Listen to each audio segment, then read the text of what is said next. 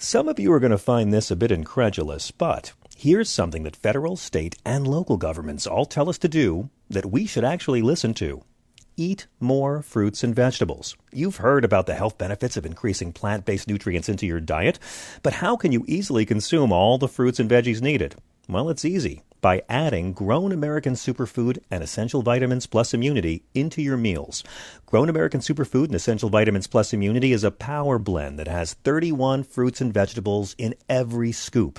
Organic vegetables, super greens, super fruits, and super sprouts. It is fortified with essential vitamins plus an immunity boost.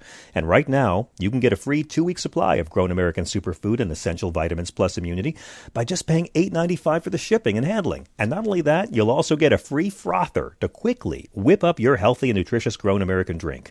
Go to grownamericansuperfood.com/John and order today. What makes a life a good one? Is it the adventure you have? Or the friends you find along the way? Maybe it's pursuing your passion while striving to protect, defend, and save what you believe in every single day. So what makes a life a good one? In the Coast Guard, we think it's all of the above and more. But you'll have to find out for yourself. Visit gocoastguard.com to learn more.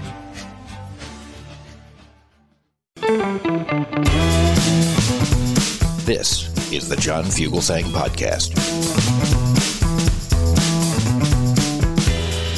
Welcome back. I'm John Fugelsang. Let's talk about Ruth Bader Ginsburg. Perhaps you've heard of her. First in her class from Columbia Law School, a woman who battled sexism from her childhood, who co-founded the Women's Rights Project at ACLU, who argued 6 cases before the Supreme Court and won 5, went on to become the first Jewish woman on the court and to be the first justice to officiate a same-sex marriage.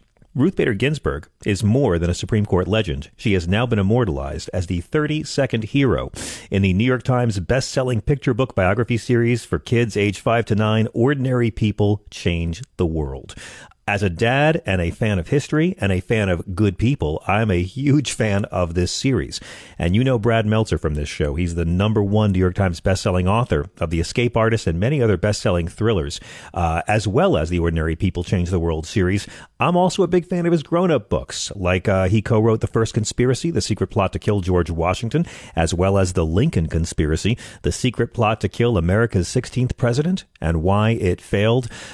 Ordinary People Change the World. Ruth Bader Ginsburg is a departure for Brad in a few ways, and it's a real pleasure to welcome the man back to SiriusXM. Brad Meltzer, Happy New Year. Thanks for being with us. Oh, good. So good to be back, John. So good to have you, and I'm so thrilled this book is out. I have been dying to get my kid to understand why Ruth Bader Ginsburg is so special. He already knows who she is from all the pop culture, but what I love about this series is that I've heard you say this on the show before, you wanted to give your kids better heroes to look up to. And for that alone, you're a hero to me. But I'm curious, Brad, what's your criteria as you try to figure out who you want to immortalize in one of these books?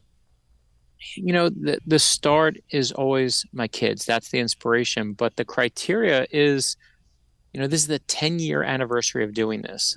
Ruth Bader Ginsburg is our 32nd book in the series. So, of course, I have to look back and say, what do these all have in common? And the criteria I've realized is, one, you have to help people, right? Just because you're a billionaire with a big company, that doesn't make you a hero. You got to think about someone beside yourself. And the other criteria is, and this is not one that we pick on, that we look for, but it's one that is true throughout every hero we've done, is they follow their passion. So when we did I Am Amelia Earhart, it was planes. When we did I Am Muhammad Ali, it was boxing. When we did I Am Mr. Rogers, it was kindness. And, you know, they each have their own passion, but they find it and they're doing the thing that they love. But for us, I think the real answer to your question is, how do we pick? We look at what the universe kind of is looking for at that moment in time. And I know that sounds a little kooky, but you don't get the heroes you want. You get the heroes you need. And I don't think it's a coincidence. We just did John Lewis. We did Ruth Bader Ginsburg. You can tell this is a time where it feels like the system's a bit broken. It feels like the game has been rigged. Yeah. And in those times, I don't think it's a coincidence that we started looking at how do we show our kids better ways to fight in terms of social justice.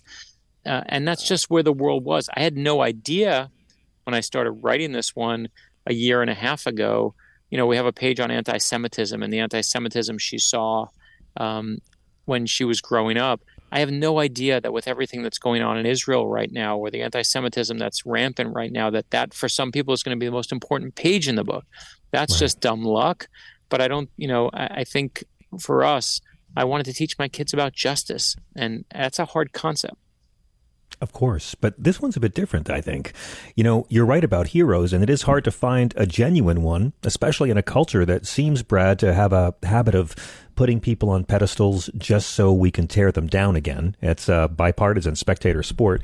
But this particular hero of Justice Ginsburg is a bit of a departure for you. I believe, Brad, from what I've heard, this is the first time you've written a book about a person, a hero, a historical figure that you actually knew. Yeah, the amazing part about this, when I did I Am Billie Jean King, Billie Jean King spent 2 hours on the phone with us working on it. We had just met her. She was proofing the book. Dolly Parton and Jane Goodall weighed in on their I Am books. But this is the first one where I knew the hero before we started the book. And her daughter, Jane Ginsburg, was a professor of mine and a mentor of mine when I was in law school. So I went to the source. And back then, because I knew her, I got to meet Justice Ginsburg right after she was elevated to the court. I got to interact with her a number of times. We did a number of events together. In fact, we were both witnesses at a mutual friend's wedding. We were the two witnesses to sign the marriage certificate. And we're in the back room, and our friend's in the white dress, and we're in this tiny little room, and Justice Ginsburg leans over and is the first witness and signs the marriage certificate. And I looked at my friend and I was like, do you really need me at this point? Like, I think she's got it covered. But I will say, all kidding aside, and it is a true story, the thing that I honestly think the reason we waited so long to do Ruth Bader Ginsburg is because I didn't want my bias kind of floating in there. And I was just always worried that if I knew her, is that making it why I'm doing it? And it just seemed like the right time for her to come back. I think she's a pretty safe bet for one of these books in the series. But what was it like working with Jane Ginsburg? I mean, right after her mom dies, and she comes in to help you get the character of her mom, the narrative better. I mean, you certainly work well with collaborators, but what was that experience like? It was so funny. Because I know her for 25 years. She was my professor in law school, and she's the premier copyright expert on the planet. So when I was in law school, I'd raise my hand in class and be like, if you theoretically wrote a book and you wanted to copyright, she's like, you can't copyright your book that way, Brad. Like, she knew my shtick. Like, she knew me. The fun part of this one is it's her mother's legacy. And I knew her mom, and it's recent. It's not like with Jackie Robinson, where, we work with Sharon Robinson on that book. She was the one who proofed it. Jackie Robinson's daughter helped us with that one. But that was so many years ago. Ruth Bader Ginsburg had just passed away. And what was fascinating, of course, she's forever a legal professor. So at one point in the book, there's a scene where one of the judges says, Ruth, this is a wonderful memo. And she was like, Brad, come on. Have you learned nothing since I taught you? We don't call them memos. We call them briefs.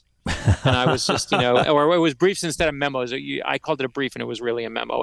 And again, it just shows you I still don't even know the difference between the two. But she's forever my law school teacher. So, and listen, it's still your mom. And the fun part for us has been Ruth Bader Ginsburg's granddaughter, Clara, has kind of come on the book tour with us and joined some stops with us. And the greatest thrill I got, John, is she read the book and said, I didn't know this story about my grandmother, which she called Bubby.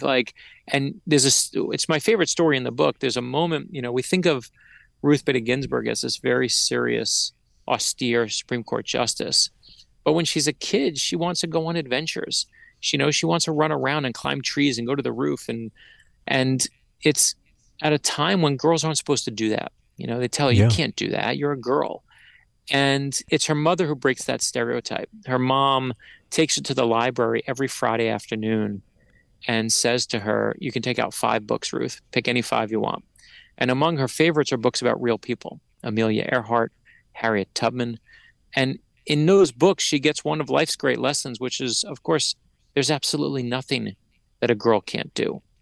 And I love the fact that some of the stories that are in the book, Ginsburg's granddaughter's like, I didn't know that story about my bubby. Like this is, and that's been fun for us to kind of, I know it's fun to bring it to strangers, but to bring it to her own granddaughter is just a magical experience. Well, and I also really appreciated how much Justice Ginsburg as a child learned about service from her mother. It seems it was almost a real spiritual ministry of Justice Ginsburg's mom to instill a respect and a desire to be of service, especially to the less fortunate. Well, that's the story that she actually, when she says, "What this is the one I didn't know." There's a story in the book where when Ruth Bader Ginsburg's a little girl, instead of having a birthday party, her mother used to take her to the local orphanage, the Jewish orphanage, and would tell her, "We're going to give away ice cream to all the orphans," and her mother teaches her that's how you change the world, right? You make change. That's not a lesson Ruth Bader Ginsburg gets from law school or gets from the Supreme Court. It's a lesson she gets from her mother, one of the best sources for all of us always, right? Mm-hmm. And I love the fact that she teaches her how to make change. And that's all our books are trying to do with kids, is we're trying to teach our own kids how to make change, how to put some good into the world. That's what this book series is all about. I like how you always say you want kids to see themselves in the historical figures you write about. And to that end, one of the features of your books is that kids get to see these great historical figures as kids, and they kind of stay kids throughout the book. So this can be, getting used to when it's Gandhi or something. But I got to say, this time it really worked for me. Ruth Bader Ginsburg staying child-sized really worked for her whole career. Yeah, I mean, listen, these are books designed for 4 or 5 year olds to 12-year-olds. And if I teach them about an old Supreme Court justice, they're going to not be listening very long. They're going to be like, that's an old person. I don't care about them. So when we did this series, Chris Eliopoulos, our incredible artist, is, he has an art style that's like Charlie Brown meets Calvin and Hobbes. And he draws them when they're really little. He draws them as little kids throughout this. So Abraham Lincoln, even when he's president, looks like he's 6 years old and has a little beard and a top hat. Yeah, it takes some getting used to, but it's brilliant. It's brilliant. Right. And the goal was funny. Our editor in the very first book said, "Oh, no one, it's historically like you gotta age them up." And I said, "Chris, draw Amelia Earhart when she gets older." We told the story when she's little. Now draw as an adult. And everyone who looked at that page, we all realized it was boring. It suddenly got boring. But when they're little kids, then kids see themselves, and it's not just stories of famous people.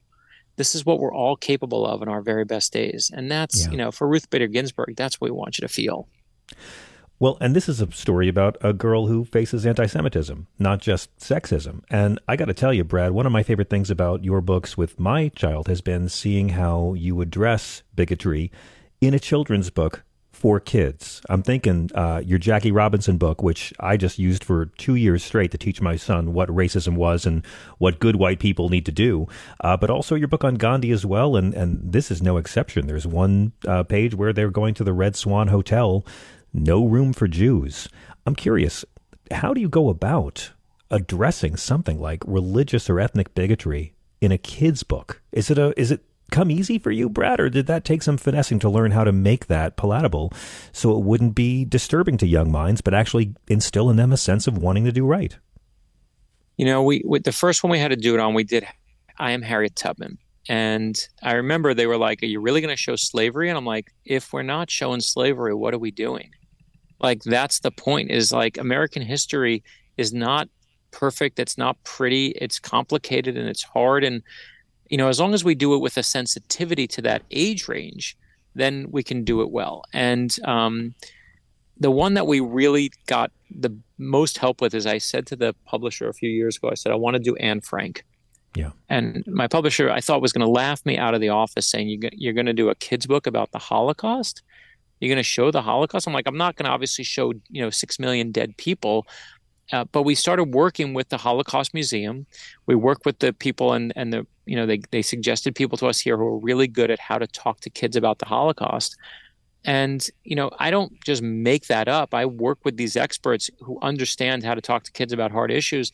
And then we do our best. And I am so proud when I remember when I Am Anne Frank came out, my sister was the first person who called me, and she got a copy the day it came out. And my niece at that point, I think was like 5 or 6 years old. And she says, I was so worried about reading the book with her that she'd be scarred, but we had an hour-long conversation about the Holocaust that was age-appropriate and That's it. inquisitive. And she was, and I said, "Why are you acting so surprised? It worked. I'm your brother." And that was the joke. I was happy it did, and I love the fact that parents, like you just said, have used our Rosa Parks book or our Jackie Robinson book or our Anne Frank book to talk to their kids about these hardest of issues. It also occurs to me how challenging it must be to try to write in the voice of an iconic real life figure and express their values in their voice in a way that kids can follow. I mean, you've got a great RBG quote, fight for the things you care about, but do it in a way that will lead others to join you.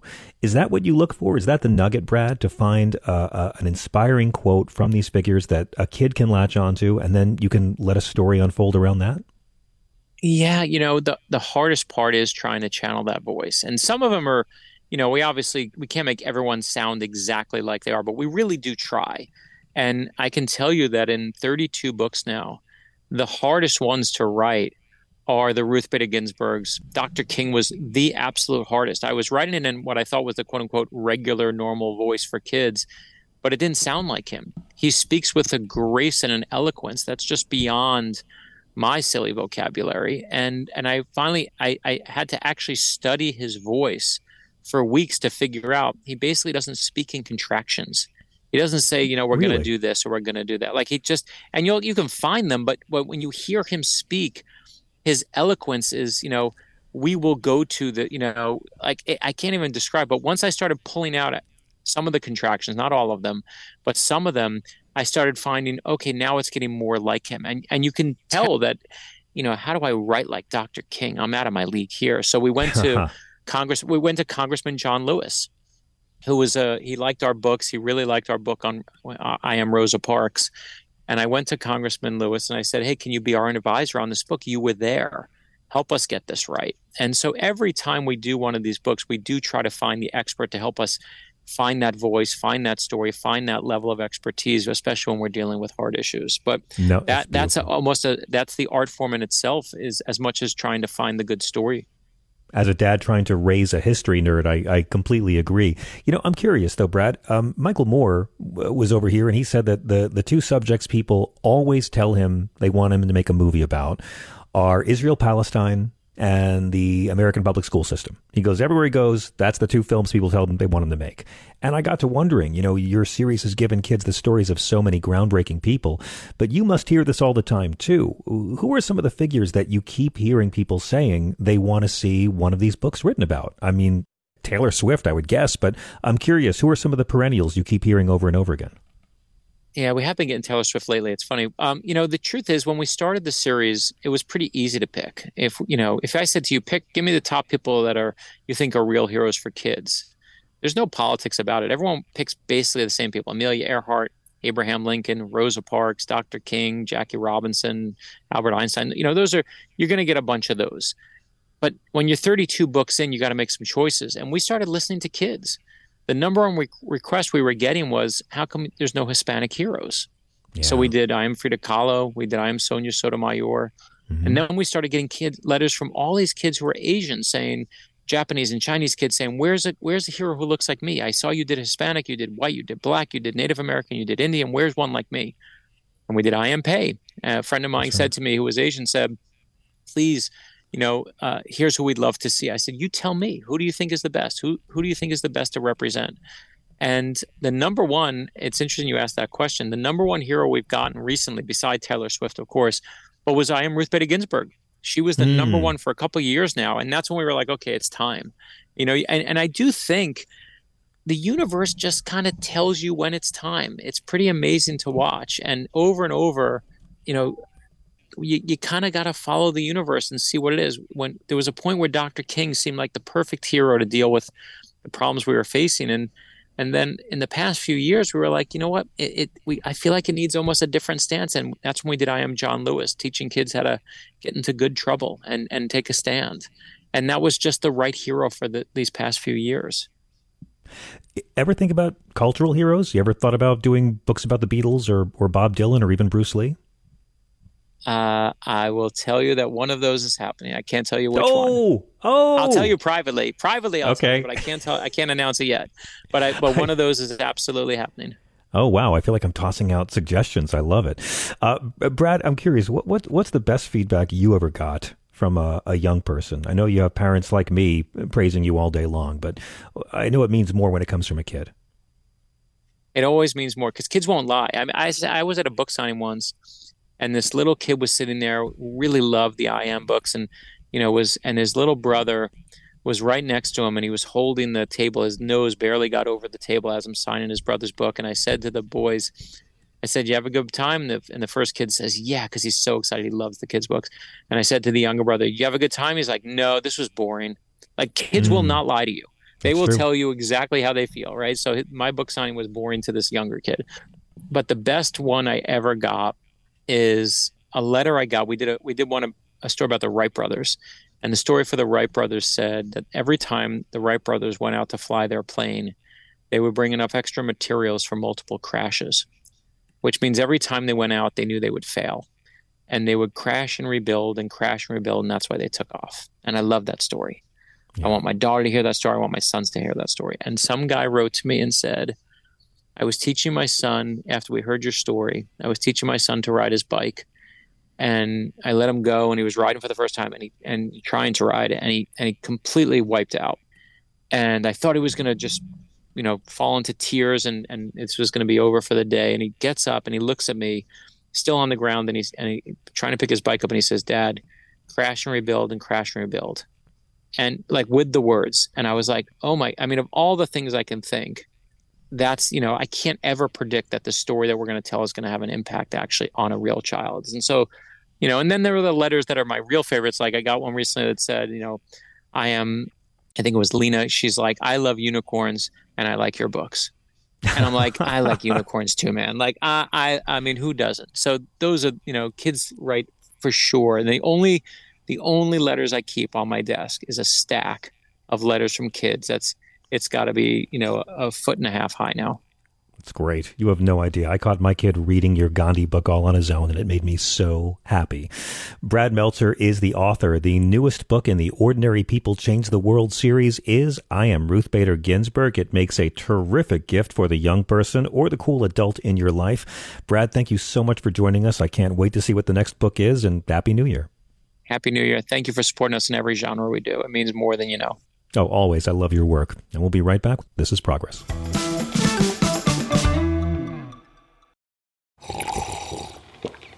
That's not just the sound of that first sip of Morning Joe. It's the sound of someone shopping for a car on Carvana from the comfort of home. That's a good blend. It's time to take it easy, like answering some easy questions to get pre-qualified for a car in minutes. Talk about starting the morning right. Just like customizing your terms so your car fits your budget.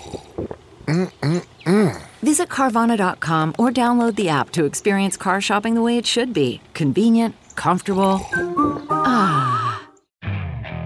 Okay, picture this. It's Friday afternoon when a thought hits you. I can spend another weekend doing the same old whatever, or I can hop into my all-new Hyundai Santa Fe and hit the road.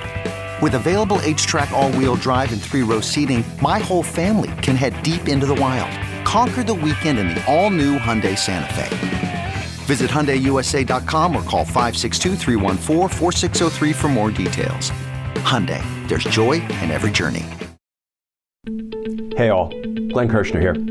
So friends, I hope you'll join me on my audio podcast, Justice Matters. Do you care about ethics in government, criminal justice reform, a conflict-free federal judiciary?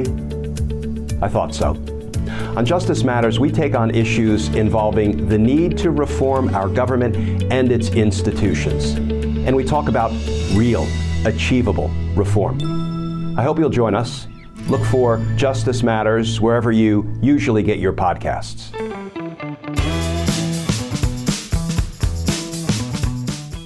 Welcome back. Let me quote our next guest. In modern Western culture, we tend to believe that our conscious mind is in the driving seat. In reality, however, it's our unconscious mind that runs the show. It determines how we react to things, why we're anxious, why we procrastinate, why we prefer men who treat us badly, why girls coming on too strong freaks us out, why we're driven at work, why we can't sleep, why we're a supportive friend, why we stuff ourselves with food even though we're full, why we think everyone hates us, why we think, feel, and do anything. Now, everyone is affected, of course, by their childhood, and the only way to understand why you are the way you are is awareness of yourself, which can be very scary until you realize therapy can be something you do to get rid of the scary. And I'm so pleased to be joined by London-based psychologist Dr. Annie Zimmerman, who you may have heard of. She goes by Your Pocket Therapist on Instagram, where she has over 250,000 followers. She's huge on TikTok and does the most beautiful, lovely videos, which are mostly voiceover, featuring her and her dogs from her London home. But she works with clients from a psychodynamic approach. She has a PhD in psychology, and she has completed her studies at the Guild of Psychotherapists. And in her new book, Your Pocket Therapist, Dr. Zimmerman helps people go deep into their past to identify the patterns we keep repeating that aren't helping us out and teaches us how to unlock the present. I love this book. It's more than a book. It's a toolkit for people who want to stop and break free from past patterns and embrace the life you think you deserve. It's a real pleasure to welcome Dr. Annie Zimmerman to SiriusXM. Thank you so much for having me. Thank you so much. I love your book. It's a perfect book for anyone out there who might be afraid to take the leap and actually talk with a therapist. And I love how you really managed to compress the most nuanced and complex information into really practical, easy, digestible tips. I'm very envious of you as a writer. But my brother is a therapist, and I have to begin by asking, is it true, doctor, that every woman in your family is a therapist? Yeah, pretty much. I'm glad you understand the trials and tribulations of having family members who are therapists, because my mom is a therapist, all my aunties, my sister. My grandmother was one of the first people to study psychology in the UK. It's like in my blood. So I'm sure you understand how lovely that can be. Doctor, I thought I did until I heard your story. But no, my brother, I just call him out if he uses clinical terminology on me too loosely. You have to talk about mother issues with your mother. Your thing is dramatic, but it certainly seems to be in the genes because you've built up a huge following with this. And what I love is that you are someone who breaks down barriers of fear towards talking about our pain. Let me begin with the dumbest question I can come up with. Why, doctor, do people need, what do people need to understand about talk therapy? People need to understand, I think people need to understand that it is scary, that your fears are very valid, that it's probably one of the most vulnerable things that you can do, but that's not a reason not to do it. The reason why it's scary and it can be challenging is because you're working through something very difficult. And in working that through, that's how you find freedom, and you can shift and have, new choices in your life and go in new pathways that you were previously blocking yourself from. So I think there's a misconception that talk therapy is makes you worse. And by talking about things, right, you're actually just raising up things that otherwise weren't impacting you, but they were impacting you. It's just in talking about them and becoming aware of how they're impacting you, that's how you free yourself from them. Yes. I mean, is it fair to say, doctor, in some cases that just understanding how our past keeps showing up in our present, that sometimes just understanding it isn't enough? I mean, some of us crack the code, we figure it out, but then we wallow in the knowledge of our trauma and sorrow without actually trying to take positive action to stop the patterns. Yeah. So I talk about this in the book. It's like, if it was as simple as just understanding, then you would have one session and a therapist would say, oh, this is because of your mother or your father, and you would leave, and then suddenly exactly, it wouldn't impact you anymore. But just knowing is not enough. You then have to, well, first of all, you have to connect to the feeling of it, which can take years because we're terrified of that vulnerability and of the pain. And secondly, you have to transmute it into action. So it's all well and good to have self-awareness and to start to understand your patterns and where things come from, but then you have to do something differently. And I think that's the hardest point for people, because people, they say they want to change, but unconsciously they're terrified of change. And then they throw everything the kitchen sink, to having reasons not to change because deep down they're Yeah. afraid, and it requires like real challenge and bravery to do something differently. It's maybe the greatest irony of mental health that misery can be a comfort zone for years. Right. Yeah. But you begin the book with your own pain. You begin with the path of discovery when you asked for help that led to you deciding to become a therapist yourself. Why was it important to open this book like this? For many reasons. I think there's this kind of guruism of therapists that they are completely, this perfect human who never does anything wrong. And but to understand what it's like to be in therapy, you have to have gone through it yourself. And I really Yes. wanted to demonstrate that my life was changed by therapy, and that's why I'm so passionate about it, and that's why I want to share everything that I've learned and help people find those tools and those breakthroughs, because I was impacted by it, and I understand, what it's like to be on the other side of the chair, and how scary it can be, but also how life-changing it can be. Yeah. I mean, you write in the book, food was a coping mechanism I'd learned to make me feel better. It numbed me from deeper emotions that I wasn't even aware of. Food, in a counterintuitive way, was a solution. For others, the solution might be different things: relationships, substances, work, self-criticism, anxiety, depression. And it really is true. But in the case of food, speaking as an American, it really seems like that's the code here. We have mistaken brief transitory pleasure for happiness. So we'll mistake dopamine for serotonin any day of the week and think that something that makes us happy for a moment is actually making us really happy, when in reality, it was just a fleeting moment of pleasure. And it seems like that's a bit of an epidemic with humans these days. Absolutely. And the problem is it works in the moment. We're In soothed, the but it moment. doesn't take away the real pain, and it doesn't take away, it doesn't work because we have to keep coming back to it. So obviously if we're using food to keep something down, we have to keep using food, and that's where the kind of addictive behavior starts. But it's so alluring because it's pleasurable. So of course we Yeah. want to do it. And I think most, even scrolling, I think, is the new addiction. And there's something quite comforting about dissociating and just being there, and that's why so many people are afflicted by it. Amen. But it's, as you said, not real pleasure. Like, real pleasure is connection and being in present, and laughing and dancing and connecting to the world. And I don't even think we're getting real pleasure when we binge eat.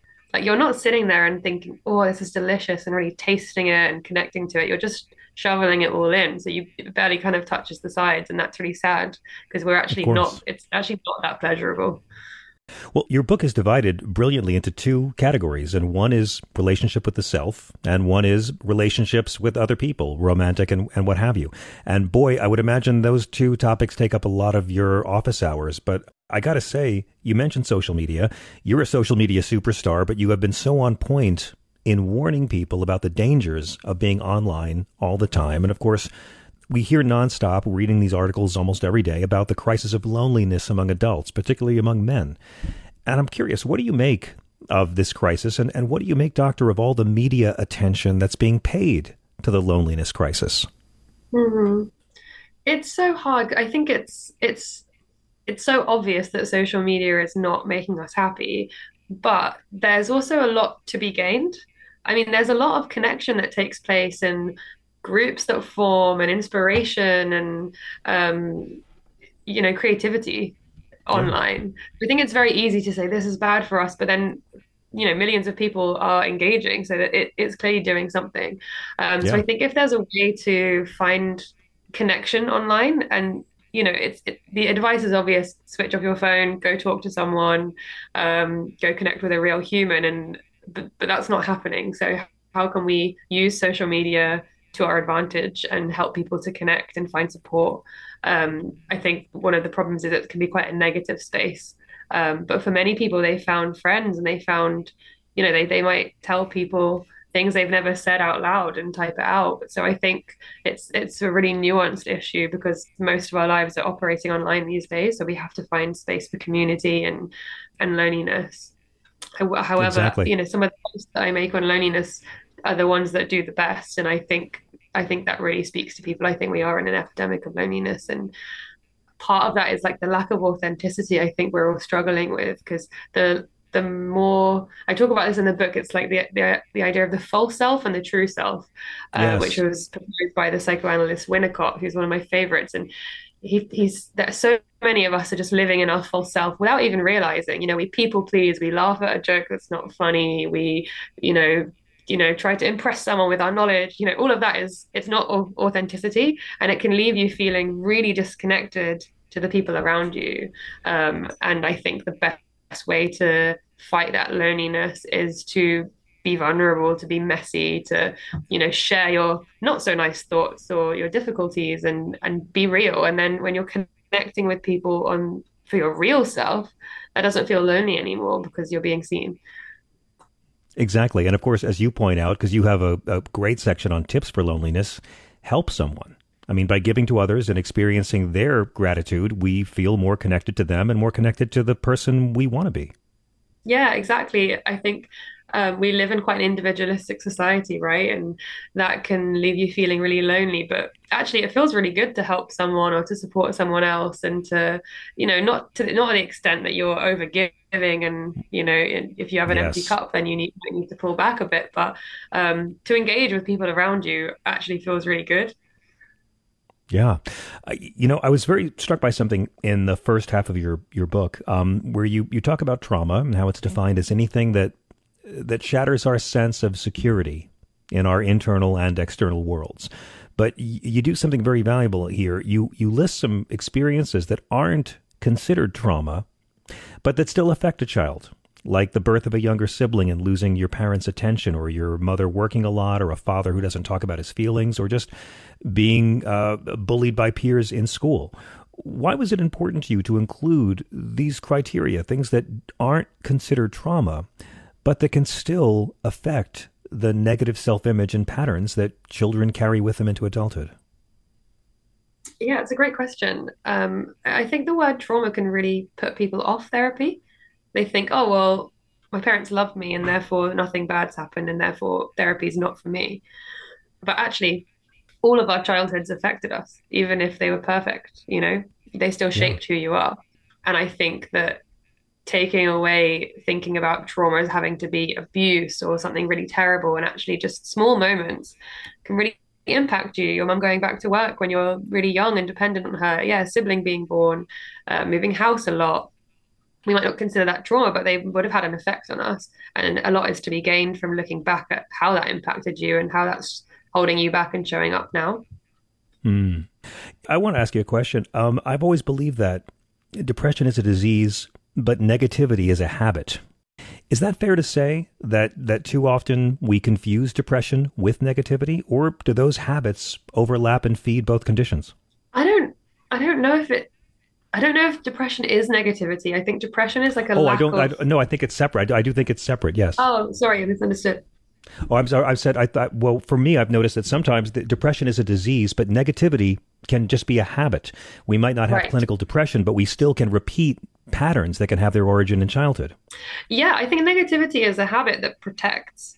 I think that's the origin of it. Like if you are constantly thinking, oh, the worst is going to happen and catastrophizing and focusing on the negative, it almost protects you from disappointment and from hope and getting overly excited about something. So I think it is a habit, but it's coming from a self-protection, and challenging yourself to dare to dream and be excited and be optimistic is actually quite vulnerable and quite scary for people.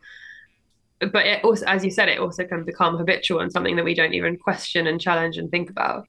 But I think that, yeah, again, understanding where that's come from. Were your parents really critical or were they really negative? It's always got a root somewhere. You would have Yeah. learned to be that way. Children aren't born naturally being negative, I don't think. So even though we think, oh, that's just my personality, it's just who I am, there's always room for shifting and changing it. I mean, you talk in the book about how it's better to get into therapy the earlier that you can, but does that keep a lot of people from ever asking for help because their parents did love them, because their home lives may have seemingly been tranquil and there's nothing they can actually point to? I was someone who never went to Al-Anon for years because my parents didn't drink, and it wasn't until I learned that I still qualified that I showed up at a meeting. Do people keep themselves out because they don't feel they qualify? Yeah, I think there's a lot of people who are actually quite terrified of saying anything critical because their parents were really loving and they got a lot. But it's okay to notice something negative and notice something that wasn't so helpful for you and still understand that your parents were doing the best they can and it doesn't make you ungrateful. I think that's something people really struggle with in therapy is they feel a lot of shame and guilt about saying anything bad, and it's unhelpful because they're really just it's quite a defensive position to only see the positive as well because it's not nothing's ever only positive. There's always shades of gray, and I think being able to tolerate both that they love me and sometimes they hurt me is more of like an adult kind of emotionally mature position to get to. Can I ask about the relationship portion of the book? I love your videos on TikTok, and it seems that you have a lot of clients who want to talk about romantic relationships, and you go deep into why they can be so challenging. But I want to ask you about one of your sections. Why is fear sexy, Dr. Zimmerman? I was up reading this all night, and it's quite fascinating. I understand how fear could trigger sexual arousal in the body, but how does it work? So by fear, I mean those relationships that produce a lot of anxiety in us. So not when we're actually scared of the person. I think that's less sexy and that's just true fear. But it's like that anxiety of, are they going to text me back? Do they really like me? How do they feel, when someone's hot and cold and not giving commitment or not saying how they feel?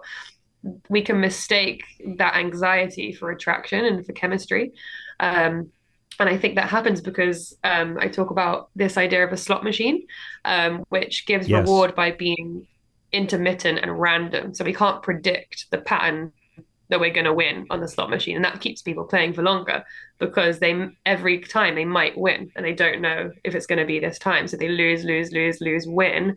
And they get a big rush of dopamine and serotonin and it feels really exciting. And that keeps them going to next time. So it's arousing, it's exciting. And that's the same when someone gives inconsistent attention, when they blow hot and cold, when sometimes they're really into us and it feels amazing, that's like the win. And then they go cold or they don't reply for a while or they shut off. And then we're waiting again for this unpredictable reward to come back. So it kind of plays on our dopamine reward system and it feels like attraction. It feels like we really want them. But actually, it's just our dopamine, which is like the drive system. So we're driven to getting the reward. As you write in the book, it sets you off on a roller coaster of highs and lows. This happens when that person is similar to the people who hurt us when we were little. The chemistry and excitement we feel may actually be fear and terror. We're going to get hurt again in the same way. And it seems like, as you say, we keep on trying to fix these old traumas, trying to relive them again and experience a different outcome. And this time, the outcome will leave me happy. Yeah, it's the ultimate fantasy to finally be able to change this person. And that might prove, in your mind, okay, well, maybe now I'm finally good enough that I fix this person and they are finally showing me love and that means I'm lovable. But really, we're trying to kind of fix the things that happened to us in childhood, which isn't actually processing them. It's just repeating them, hoping this time it will be different.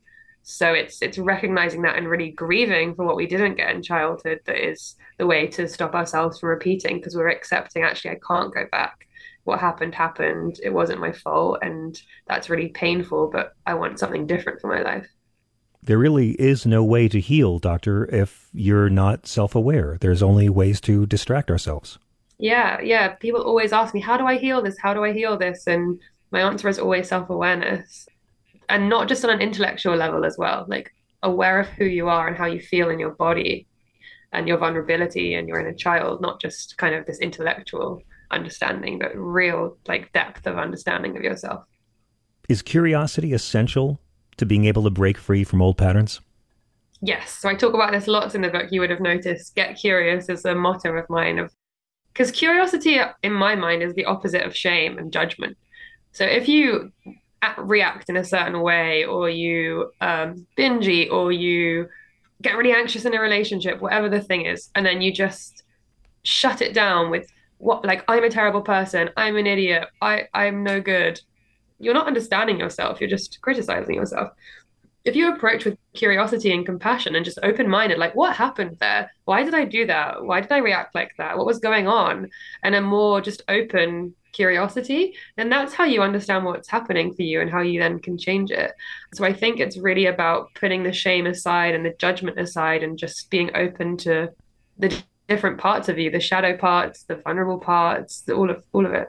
Dr. Annie Zimmerman is the author. The new book is Your Pocket Therapist. Doctor, what is the best way for our listeners to follow you and keep up with all your work? So I'm on Instagram and TikTok at your_pocket_therapist. And you can buy my book in bookshops across the US. It just came out yesterday. And it's out in the UK tomorrow, plus anywhere online that you get your books. Brilliant. Thank you so much for joining us from across the pond. I love your book. I love your TikTok, and I love what you're doing. Thank you. We'll be right back. CarMax is putting peace of mind back in car shopping by putting you in the driver's seat to find a ride that's right for you. Because at CarMax, we believe you shouldn't just settle for a car. You should love your car.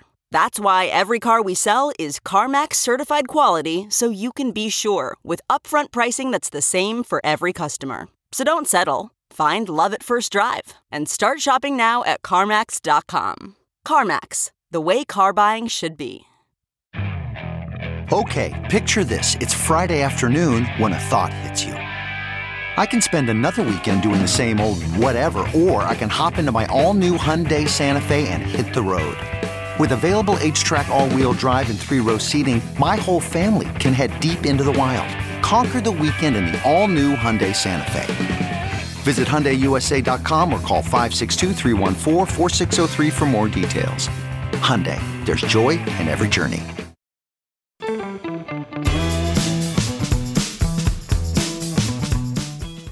This is SiriusXM Progress.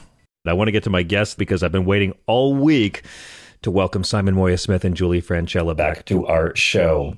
Simon, of course, is an Oglala, Lakota, and Chicano journalist. He's a contributing writer at NBC News and TheNation.com. He is the author of the forthcoming book, Your Spirit Animal is a Jackass, and the adjunct professor of Indigenous Studies at the University of Colorado in Denver. Simon, it's great to have you back. Thank you. Yeah, I love being here. I love having you, man. Julie Franchella is an activist, an artist, a writer, and a veteran mental health professional with over 28 years of experience working with complex trauma in the clinical field. She served as the executive director of a domestic violence center, spent 13 years as a clinical caseworker at a residential treatment center for Indigenous youth. She is a member of the Ojibwe of Batchewana First Nations Reserved and deeply committed to Indigenous issues. She currently works at the First Nations University of Canada and is a professor at Durham College, where she teaches about the profound impacts of colonization on First Nations people. Julie, welcome back. It's great to have you. Thank you so much. And I just want to say, as the wolf moon rises in our Native American culture, the full moon is named for the howling wolves of winter, and it symbolizes a deep introspection and communal strength. Thank you. And yes, this is the first full moon of 2024. I didn't realize that was the significance of the wolf moon. The wolf moon, yeah. So it symbolizes introspection and sort of a deep communal strength, and it guides us on our path and connects us with the wisdom of our ancestors. So thank you for mentioning that. I heard you mention that. I think it'd be great if someone introduced introspection to North America. It'd be wonderful. I'm so glad you guys are with us. It's been a crazy week, and I want to talk about a lot of stories in the news and play some Did You Know? But I want to begin with this inspiring story because we like to talk in this country about patriotism, about e pluribus unum, about looking out for each other, Christian values. But I love this story that has just come out of Maine. And Maine has a lot of problems with the opioid crisis because a lot of evil motherfuckers pushed opioids and had doctors push opioids for years, and the Sackler family will never pay a price for it. So Maine is now struggling to meet the needs of their citizens who are addicted, and there's a shortage of detox beds. And it turns out it's the Wabanaki Nations are coming to the rescue to help not just the tribe members, but everyone who's suffering. Can you tell us a bit about what's happening right now in Maine? That's true. There's a story out there right now, and the title is that we are not going to leave you behind.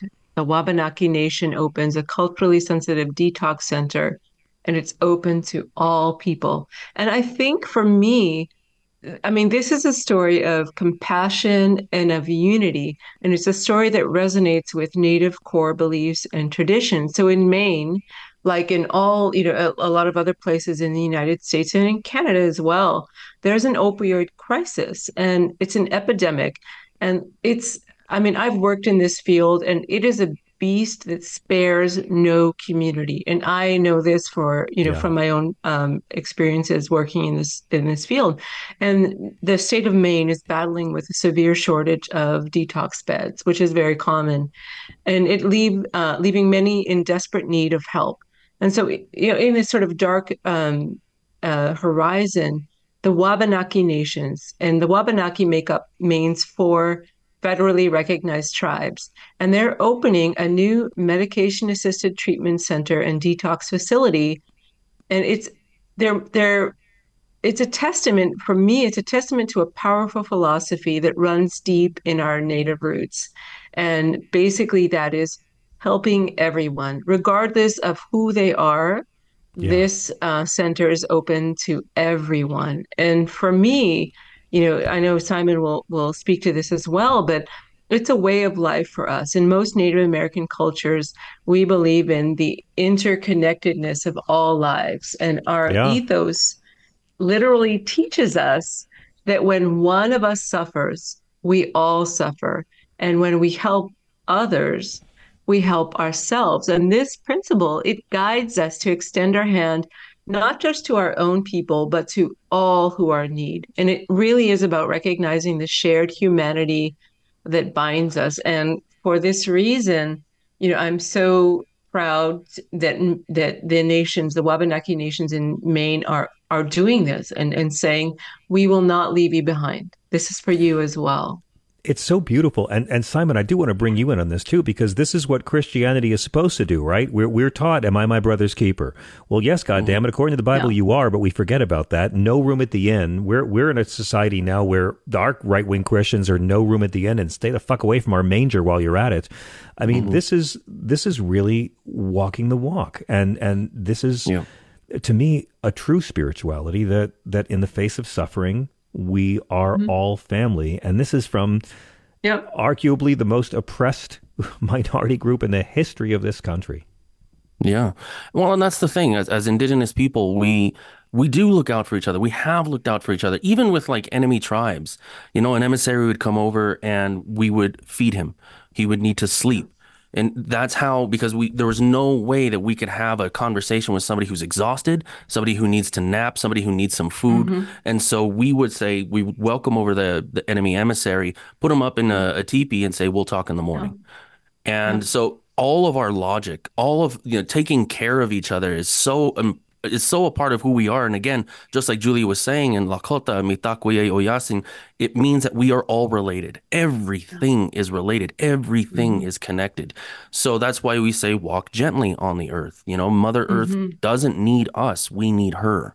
And so the Wabanaki nations are taking it upon themselves, and they're not saying we're just going to take care of our own. We're taking care of everybody, all of you. You have 2 legs like we have 2 legs. We all bleed red. Let's take care of each other.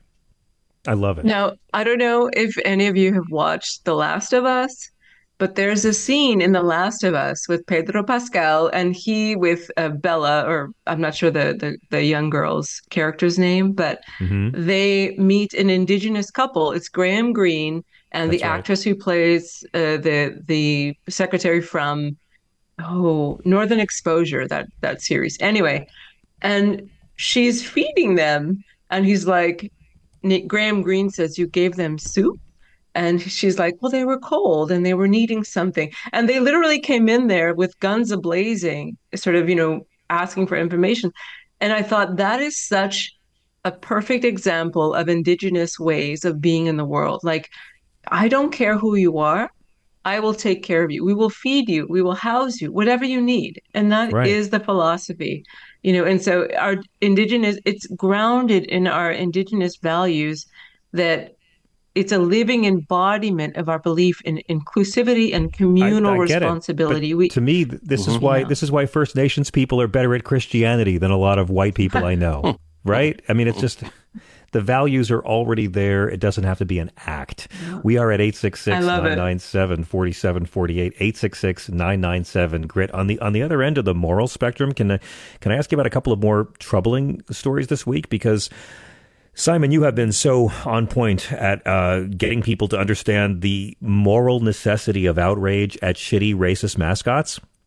And this Central Pennsylvania School Board has decided that they are going to go ahead and reinstate an old mascot logo that they had gotten rid of because it was too racist. What is going on in Central Pennsylvania? Well, apparently it's mostly conservatives on the panel, and they just want to go back. Remember, we said this last week. It's just they want their legacy, and they're thinking this is woke culture who are asking for, don't reinstate this. And now, just to give people a little idea, so it's an image of a Native person looking very stoic, very mean, and they're like, well, maybe we're honoring you. Do you ever consider that? We're like, first off, white people, you don't know how to honor us yet. Stop trying.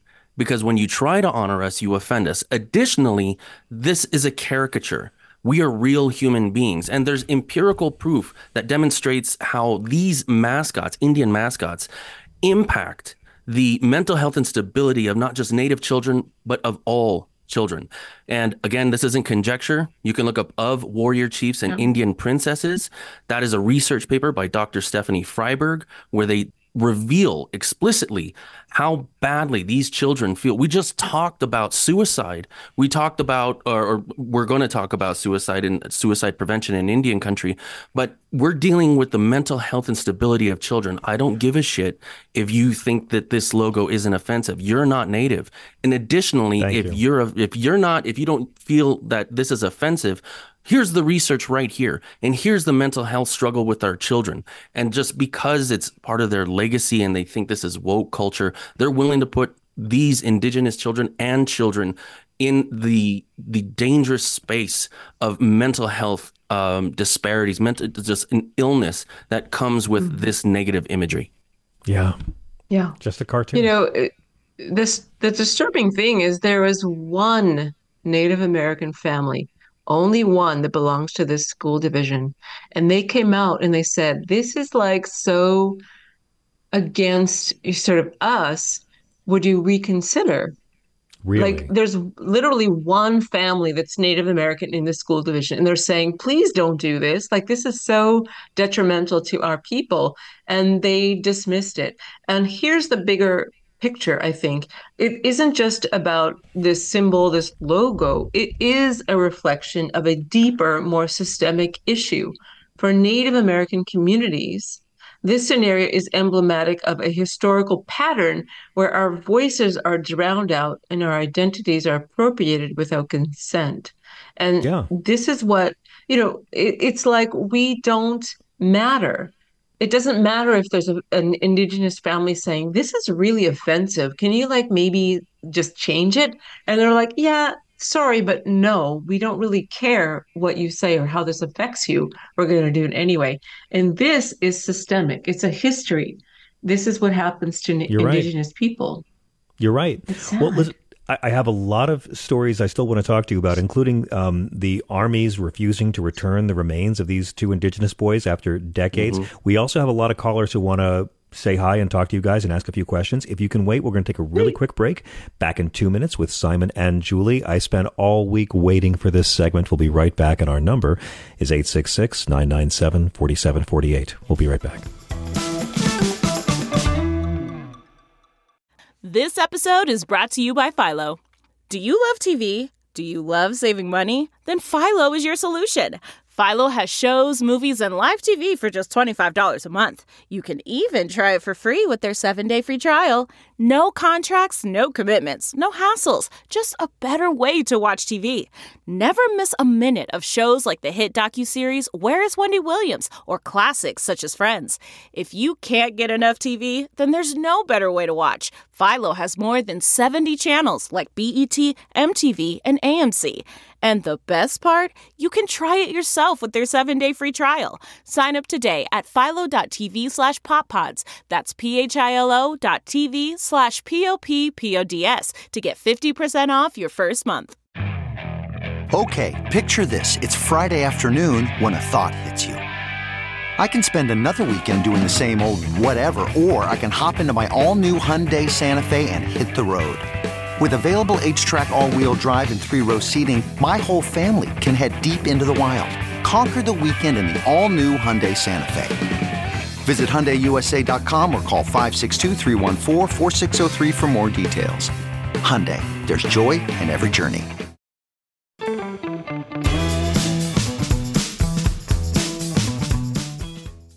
This is SiriusXM Progress. I'm John Fugelsang. So happy to welcome back Simon Moya-Smith and Julie Franchella. Are we really the only weekly First Nations segment on national radio? Because I'm bragging about that all the time, whether it's true or not. Mm-hmm. Okay, good. Yeah, and I believe Wes Studi now tunes in, so I love Wes. Studi. He's great. Oh my God, I could never meet him. I would call him Magua. I would call him Magua all the time, and I would ruin it. One of the most charismatic film actors ever. We have a few listeners who want to. He's great. We have a few listeners who want to say hello. Marie is calling from Atlanta. Marie, welcome. You're on SiriusXM Progress with Simon and Julie. Hello. Hi, Thank Marie. you for my call, John. Hi, Julie. Hi, Simon. Hi. I'm so excited to talk to you. I had this question. Please. I had this question about two weeks ago, and unfortunately, I couldn't get on. So I have heard, I'm not going to represent that my knowledge is accurate or complete, but I have heard, I'm an attorney here in Atlanta, Georgia, and I've heard that the symbol of the owl has a meaning of a malevolent presence in some Native cultures. In some, it may symbolize wisdom.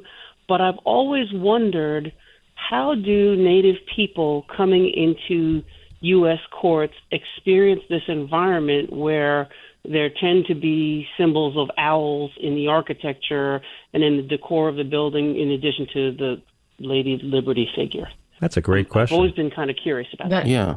That is a good question. And Simon, you'll be able to answer the Lakota. But it's different for different nations. And I know for the Osage, if you watched Killers of the Flower Moon, you'll see Tantu Cardinal seeing the owl come in at different parts of her life. And that's Lily sort Gladstone, of too. signifying. When Lily Gladstone is near death, it flies into her room. Yes. So the owl sort of comes in and like it's a bearer of like danger and sort of watch out. It's different. It's for some tribes it's a symbol of wisdom and teachings, and so it's different for each nation. And that's such a great question. Thank you for asking that. Simon, you might want to take that over with the Lakota. Sure. It depends on the time of the day. So we know that owls, they are going to be nocturnal. So that's just their time. So if you see an owl at night, that doesn't really mean anything. He's probably hunting. But if you see an owl during the day, then that means someone is going to die. It's an omen of death. But in the courtroom, I think for most of Indigenous people, next time you're in a Capitol building, next time you're in a courthouse, look at the paintings. And sometimes it's depicting like a noble savage or a dead Indian. So we're not too worried about, something like an owl, but we see the iconography and some of this artwork they call artwork, and it is of dead Indians or an Indian escaping from white people. And so those images are the ones we usually have to deal with in courthouses and Capitol buildings. All right. Well, thank you very much. In case you didn't know, I'm sure I'm not breaking news, but in case you didn't know, Mary Smith, the first Native American to head up the American Bar Association, membership of 400,000 attorneys nationwide, she was elected last year. So proud of her, and I consider her a good friend. And just right on. Share that. Right on, exactly. Thanks, Marie. That's my mother's name and both of my daughter's middle names. So there's a connection there. So thank you for phoning in and listening. That's amazing. Oh, Marie classes up this show on a regular basis. Thank you, counselor. It's a pleasure to hear from you. Let me get one more caller. This is great. Kwamel is calling us from California. Am I saying your name right, Kwamel? Welcome. You're on SiriusXM. Yes, indeed. It's Kwamel. So, brother number 7, I'm happy here. To have you. Thank you.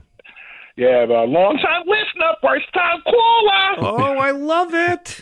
I know, as they say over on Tom Leykis or on some of these other shows that you hear around here. And usually I call another station you might be familiar with in Los Angeles, KBLA 1580. Shout out to Dominique Dupree and all those folks over there. Mm-hmm. Yes, indeed. So I was waiting for a few weeks because, as Colin Coward would say, a thing I've been on for like a few years now is the idea. So there's two things I want to ask. So this one I want to stay on for. So it's the idea that I feel black folks that are considering, you know, like, okay, like, yeah, we got to get out of America because of, you know, racism, white supremacy and all that, maybe want to stay here on the idea of showing solidarity with Indigenous folks, with First Nations, and being here to fight the good fight, and not saying that First Nations folks can't take care of themselves, but not leaving them without the numbers to combat this crazy white supremacy here. I wanted to get both of your thoughts on that before I had another question. Yeah, no, I think you're not wrong. It's really important. When we were fighting for the water and for the people at Standing Rock, Black Lives Matter came to the camp. And then when the cops murdered George Floyd, we went and we fought beside them in Minneapolis. And that solidarity is extremely important. And, you know, what's weird, though, is like one question I get a lot. And I talked to Julie about this, and like back in the 1960s in the civil rights movement, why didn't the African American community and the Native American community align?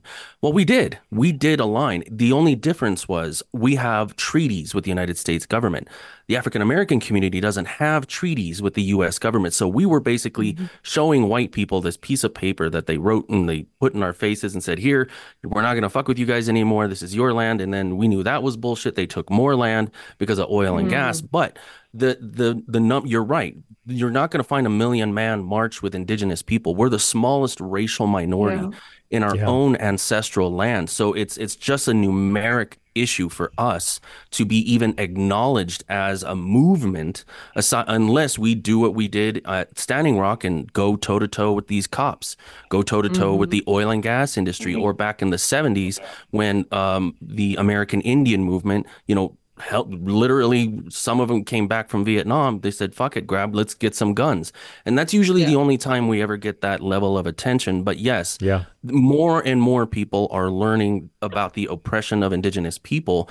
And there's many, many similarities in the oppression of African Americans and Indigenous people, whether it be overt racism or covert racism. Covert. Yeah, that's right. One of the things, you know, we were talking about, I was talking to Simon about, you know, back before they started bringing slaves over from Africa, they started to enslave Indigenous people here on this continent. And there were so many deaths because of disease. And then we knew this land like the back of our hand, that we could escape. So native slaves would run away and escape and be able to survive out in the wilderness. And so that was the plan A. And so they went with a plan B, which was, well, let's go then over to Africa and start taking slaves from Africa, because there's a whole ocean where they can't just run away. And so, and Simon and I have talked about this before, but you know, African American slaves would run away and go, and Indigenous tribes would invite them and sort of hide them and like invite them into our nations. And there was a lot of that going on. So this shared sort of history of, you know, colonization and displacement and systemic discrimination in the United States, I think this shared history has often led to common ground in struggles for rights and sovereignty. And so I think there's a kinship there that I can't separate them. I can't separate the two issues. Like for me, it's just, and speaking as the white guy in the conversation, I mean, for me, it's just, I can't have a conversation about reparations for slavery that doesn't include reparations for the descendants of First Nations people. These are the two original sins of the United States. These are the two open bleeding wounds America has left to fester, and we are never going to heal and move forward as a country. Our country is living under a hex, as far as I'm concerned, until the descendants of the colonizers and brutalizers take history with both hands and make it right for the bloodlines of those who were oppressed. And I don't mean to compare, you know, one side had their land stolen, the other side was stolen from their land, but I can't separate both atrocities when I talk about justice and when I talk about history. But you're right, John, like there's that shared, you know, sort of the history where, you know, I agree with you. 100%. Yeah, go ahead, Kua.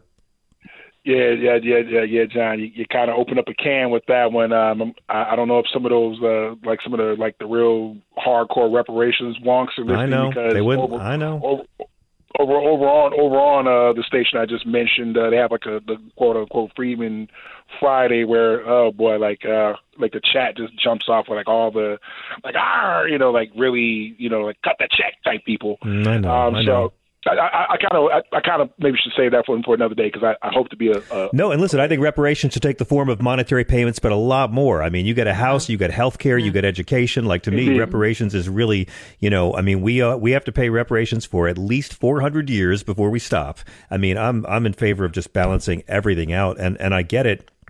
I don't want to compare necessarily, being ethnically cleansed from your land to being stolen and enslaved. Obviously, there are a lot of differences, but to me, it's a natural alliance because the same white men dictated the abuse to both peoples. Now, I'm trying to be mindful of. And I see Julie got something. So I want to throw one more thing out there. I have no idea when the break is coming. So real quick, I'll throw this one out and take the comments off the air.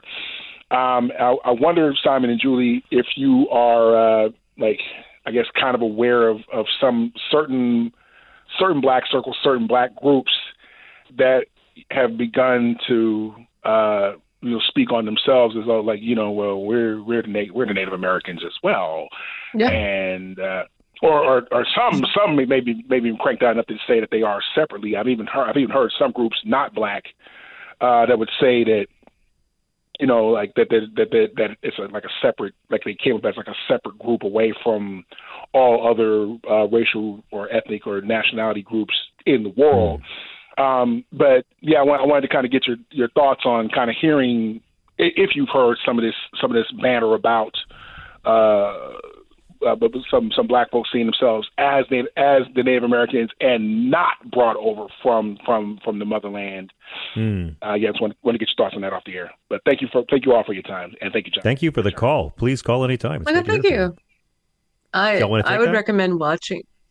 There's a film out there, a documentary right now called Rumble, and it talks about New Orleans, and it talks about the history of and the connection between the Native Americans and the Black, African Americans brought over into slavery. And there are communities, particularly in this southeastern United States, where there has been a long history of intermarriage between African slaves and Native Americans. And I think this has led to the formation of a distinct group of mixed African and Native American ancestry. And I know so many people, friends of mine, who are that mixed sort of ancestry of African American and Native American.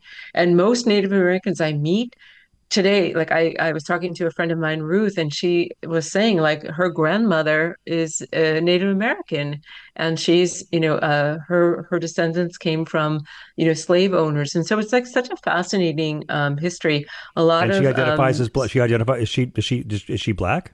Both. Yeah, she's black. Right on.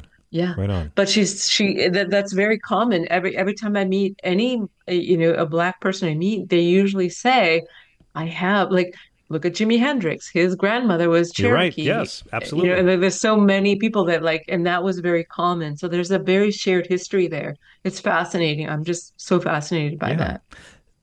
Simon, do you have any thoughts on that? They make beautiful babies. I'll say that. Yeah. They make beautiful babies. But yeah, Julie's right. She mentioned something that so indigenous people, we would be in our territory. And then, of course, say an African family ran away from a plantation and they would end up with us in our camp. And then some white son of a bitch would come over and you say, you have our property. And then, of course, we're like, what property? Did somebody steal a gun? Did somebody steal a hoe? What's going on here? Like they'd be pointing at the African American family. And they were like, oh, you want them? Come and get them. And then so we would end up fighting all these white people. And then the African family would become part of the nation and there would be intermarriage. And so there, in my opinion, based on a lot of not just the anecdotes, but the stories, I think African Americans have more of a right to say I'm part Native instead of all these white people that come around and just say I'm a quarter Cherokee and my great-great-grandma was a Cherokee princess. No, African Americans have more of that right to have that claim because there's some solid history behind that claim. Amen. I got to ask you about residential schools. We've talked a lot about, how Canada has begun their reckoning on this long, ugly, murderous history, and America has not even begun to acknowledge it's real here. It seems like the Winnebago tribe maybe knocking on history's door. Can you tell me a bit about this story of these two indigenous boys from the 1890s who died in military custody, and our armed forces still doesn't want to give their remains back? This is the most macabre story I've heard in months. Yeah, I mean, the case involves the remains of indigenous boys from the Winnebago tribe. And these remains are currently held by the U.S. Army. And so the Winnebago tribe has filed a lawsuit against the Army. And the basis of this legal action is a violation of the federal law. And we talked about this before, that mandates the return of Native human remains to their respective tribes. So, in a bold defiance of federal law, the U.S. Army has refused to return the remains. And I think, this story matters because it's a raw, unfiltered snapshot of the ongoing struggle of indigenous communities and what they're facing in America. And, this happens all the time. And I think, Simon and I are attempting. And I appreciate, being able to talk on this program, but we're attempting to shine a spotlight on a system, and it is a system that promises to uphold the rights of Native Americans, but falls short when it's really time to act. And that's sort of the point. And so for me, we want the listeners to understand that this isn't an isolated incident. It's a symptom of a larger, more insidious problem. The refusal to return the remains of these Winnebago boys is a glaring example of how the voices of Indigenous people are often muted, their rights trampled, and their traditions sidelined. And this kind of links back to the whole idea of reinstating the logo. Native Americans are saying, why are you doing this? And it's just like, you don't really matter. We're going to do it anyway. And this, that's what it says. It's like, it's saying, you don't count. How many times do we say that we feel invisible? We're saying, like, this is not okay. Return our remains. No, actually, the U.S. Army is saying no. And Simon, you can talk about that. But what are they doing with the remains? This is 130 years ago. These two boys were stolen from their families, put into this boarding school prison that the Bureau of Indian Affairs ran on Army property. They died. We don't know how they died. What does our military need with their bones? Nothing. They just flatly said that they weren't going to do it. They weren't going to abide, or they weren't going to follow this federal law. The Native American Graves Protection and Repatriation Act, it's called NAGPRA. The reason NAGPRA was established in 1990 was because of all the massacres and murders. When they would come out and they'd say, like, the Wounded Knee Massacre, the Bear River Massacre, any one of the massacres, and even after just a battle, they would take everything they could, not just the beads and not just the blankets that now you see on Antiques fucking Roadshow. That bothers me every time that they're there and they're like, oh, this is a Native American blanket from 1860. How do you know how you fucking guys got it, man? Amen. So anyway, the reason this law exists is to return our families' bodies, their bones. That's the law. Everything. And then now you have the Army just going meh. And then you have like UC Berkeley. You have museums and universities that continue to just put our families' bones and remains and funerary items on fucking shelves in basements. And they're dragging their feet to give back our family, and just reverse it. Imagine if natives were just like, oh, we have the bones of your grandparents, but fuck it, we're going to hang on to them. Why are you going to hang on to them? Who gives a shit? Well, I'm just not going to give them back. And that's what the Army is saying to Indigenous people, who's like, okay, these two kids, we don't know how they died, are buried right outside the Carlisle Indian boarding school, which was extremely brutal to Indigenous children, not just physically and mentally, but spiritually. These kids lost a lot of their spirit there, and the elders are saying, you need to return these children home, because ever since 1895 and 1899 they've died. They have not been able to rest. They're there, they're not home. And so all we're asking is to have our family members brought back to us so they can finally rest in the next place. The law requires to return human remains within 90 days of an official request. That's the NAGPRA law you're talking about. I am thrilled the Winnebago Nation is suing the military, because I hope that this story becomes really famous. It's insane. It's But insane. the fact that they have to sue them, is like, I don't understand. Like, but this is like what we're saying. Indigenous people, our voices, we're saying, please don't reinstate that logo. It's racist. It hurts us. And they're like, sorry, we whatever, and We they don't give do a it shit. anyway. That's it. They don't, and that's how we feel. Guys, we have a lot of stories, but a lot of listeners still want to say hello. Let's go to Lance, who is calling from New Orleans. Lance, welcome. You're on Sirius XM with Julie and Simon. What's up there, y'all? How y'all doing? Hi. Julie, I got the answer to your question about the Native American tribe down here in New Orleans. That's the Mardi Gras Indians, right? The Mardi Gras Indians? That's who you talk. Oh, yeah. Or New Orleans, yes. Yeah. Now, if you get down here for Mardi Gras, go see that. If you watch the TV show Treme, one of the characters was vacant his suit to wear on Mardi Gras Day. I remember that. Now, I got a serious question. I'm a pilot. John knows that. Do me a favor. Can you do me a favor, Lance? With much love, can you speak into your phone as loudly and clearly as you can? Because it sounds like there's a little muffle there. It's a little hard to hear you distinctly. Go ahead. How about okay? Nice. Thank you. Much better. Okay. When I'm flying in, I'm coming to land. Sometimes I have hawks, eagles, buzzards, all of them flying alongside of me. Well, one day I had an owl flying next to me. Is that a bad omen during the day? Not necessarily, honey. Okay. No. Sometimes for us, sometimes owls are bearers of just transition times too. So, did you say you had an eagle? He had an eagle. Yeah, I had a bald eagle flying alongside of me. On my final on base, on the final to land at the naval base where I fly over with the Air Force. And I wanted to ask, didn't we, since the federal government has no law on your reservations, could we put a abortion clinic on there for everybody to use? They have no say over that. Interesting. Well, go ahead. Yeah, we haven't talked about this subject, have we? Go ahead, Simon. That was a good idea, though. But Simon, go ahead. Right. It all depends. I mean, you could establish even a Planned Parenthood on a reservation. It just all depends on the tribe. The tribe makes that decision. Like, so you have the elders, you have the council. If they say yes, then they're going to do it. But on most, unfortunately, a lot of the reservations are so separated and far away from people that they don't even know. Some don't even know that there's a reservation near them. For example, right up against the Hamptons is a reservation. The Shinnecock Reservation literally is just down the street. Right.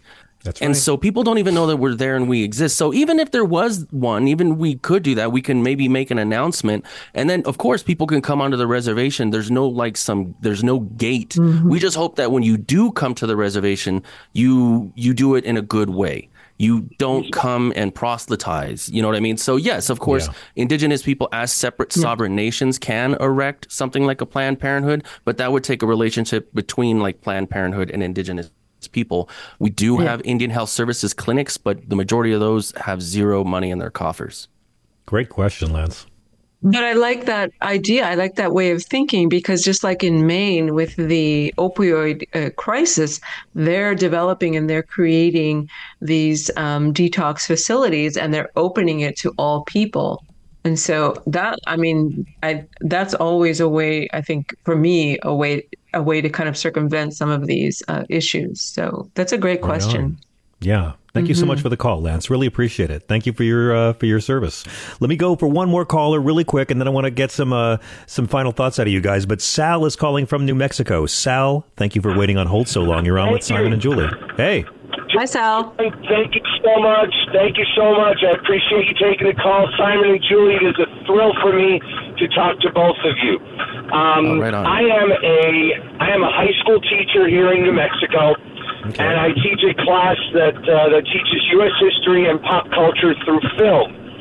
Okay. The second film that I show in the year is Smoke Signals. And I also am intending to take a look at showing Killers of the Flower Moon next year.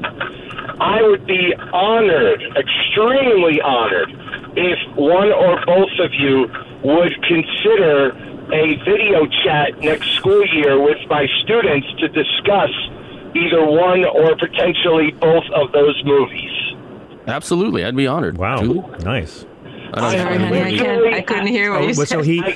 So he's shown smoke signals to his students. He's a teacher in high school, and he teaches about history and pop culture, and he's trying to figure out what film to show next year. So you're thinking about Flower Moon, or what else? What else are you thinking of? I am. Listen, I'm thinking of Killers of the Flower Moon, and I plan to show Smoke Signals again next year. But right on. The unfortunate part I would is that love I to am not suggest a Native film American. called... Oh, go ahead, Julie. Well, he wants to know if you guys can speak to his class, but go ahead, Julie. Oh, sure. I would love to suggest a film called Indian Horse. And that film is now being used in the curriculum in Ontario high schools. And it really is, it's interesting because it also has hockey in it. So kids will be interested, but it really is the story of what happened. It's 50s and 60s in Canada, same story of the United States, but I would highly recommend Indian Horse. And Clint Eastwood produced it. Clint Eastwood produced it, yes. No, man, count me in. I'm in New Mexico anyway. Consider that. Okay, well, let me ask you guys here. What is the best way for our listeners to follow you guys and reach out to you to harass, stalk, or book you? Julie, how do people go about bothering you? You can find me on Instagram and on Twitter at Julie Francella, and I have a website, juliefrancella.com. And Simon? Yeah, on Twitter or X, whatever it's called, at Simon Moya Smith, and then on Instagram at Simon Said Take a Pic. Right on. Book these people to speak to your groups, folks, and thank me later. And thank you, Sal, for the call. Hey, in our final minutes, thanks, Sal. Do we have time for a quick little round of Did You Know? Let's do it. Julie, you want to go first? Go ahead. You're up. Did you know that the Inuit people, the native to the Arctic regions, ingeniously invented the very first form of sunglasses? You're welcome. I did not know that, Simon. Yeah, you made out of whalebone. Yeah, whalebone. Made out of whalebone, and it was because they had sun blindness from the snow, so they created whalebone sunglasses. And you are welcome. All those, Ray-Bans and all that. There you go. Nice. Well, my girlfriend is Yupik and Inupiaq. She grew up in a small little village way in the north part of Alaska, and she's a badass. She's a hunter, a pilot. She could do any of those things. So yeah, the Yupik and Inupiaqs are badass people. Let's see. I don't know. With this, did you know? I didn't know if I wanted to be kind of bummed. I don't want to. We got like 30 seconds, so make it and drop it. Go for it. Okay. The University of Denver had a book on display for about 80 years about Christian history in the United States, and it was bound in the filleted skin of an indigenous person. Oh my God, that's terrible. Oh my God. And on that note, thank you once again, Simon and Julie. No, now I'm going to stay angry all week till our next segment. Guys, I love this. I look forward to it all week. Thank you for classing up our show. Everyone follow Simon and Julie and book them for your events too. This is Progress.